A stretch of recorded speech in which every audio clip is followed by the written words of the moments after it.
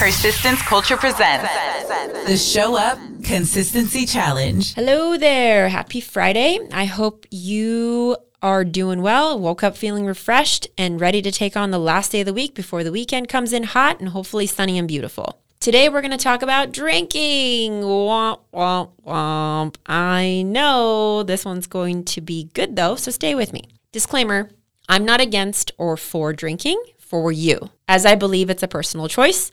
I will not be telling you to drink or not to drink. All I'm going to do is present you with some information to ponder on.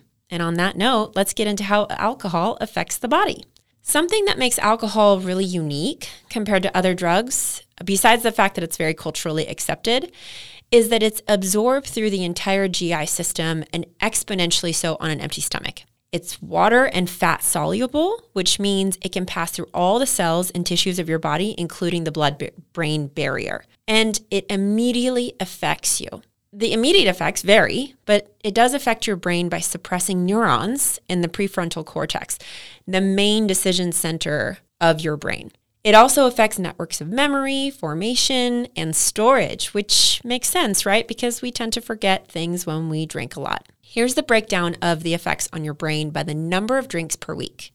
Per week, not per day, hopefully. If 12 to 24 drinks are consumed in a week, it's considered a high level of alcohol consumption, and it causes degeneration of neurons, specifically the neocortex. Or another way to say it is it's literally killing brain cells. If 7 to 14 drinks are consumed, think 1 to 2 drinks a day in a week, it's still linked to the thinning of the neocortex. The good news is there's actually no evidence that shows 1 to 2 drinks a month or even fewer has any effect on neural circuitry. And even better news is that neural circuits can recover and come back to their original state within 2 to 6 months of no drinking. The brain is pretty incredible because we don't necessarily think of it as muscles that can recover, but it can. How does alcohol affect body composition? There was a large study done in the US that showed despite a greater calorie intake, BMI did not necessarily increase in women who drank because they drank. But interestingly enough, BMI did increase in men who drank 2 or more drinks a day. We also know that people who drink socially are way more likely to indulge in higher calorie foods together, right? Back to the social concept. And a big plate of nachos sounds super good after that third beer. Damn right it does. Some more unfortunate facts. 15% of people who ever use alcohol become addicted to it. That's a lot.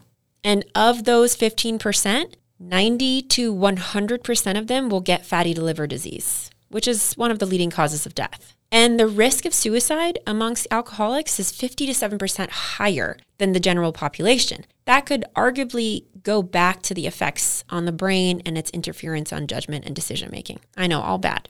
But the bottom line is that alcohol is a social thing. It's a cultural thing. It seems important in social gatherings and that it can help, people open up. And trust me, I get it. But the science is not in our favor. And I did really not dig that deep. Now, if you are drinking, here are some things to consider. Don't drink on an empty stomach. Eat a well-rounded meal around your drinking before you start drinking with protein, fat, and carbs. Understand that even one drink can heavily disrupt your sleep quality, which then affects your stress and cortisol levels. And if you have any goals of losing weight, this is definitely not helping you. Oh, and the hangovers, they are not cured, contrary to popular belief, by more drinking.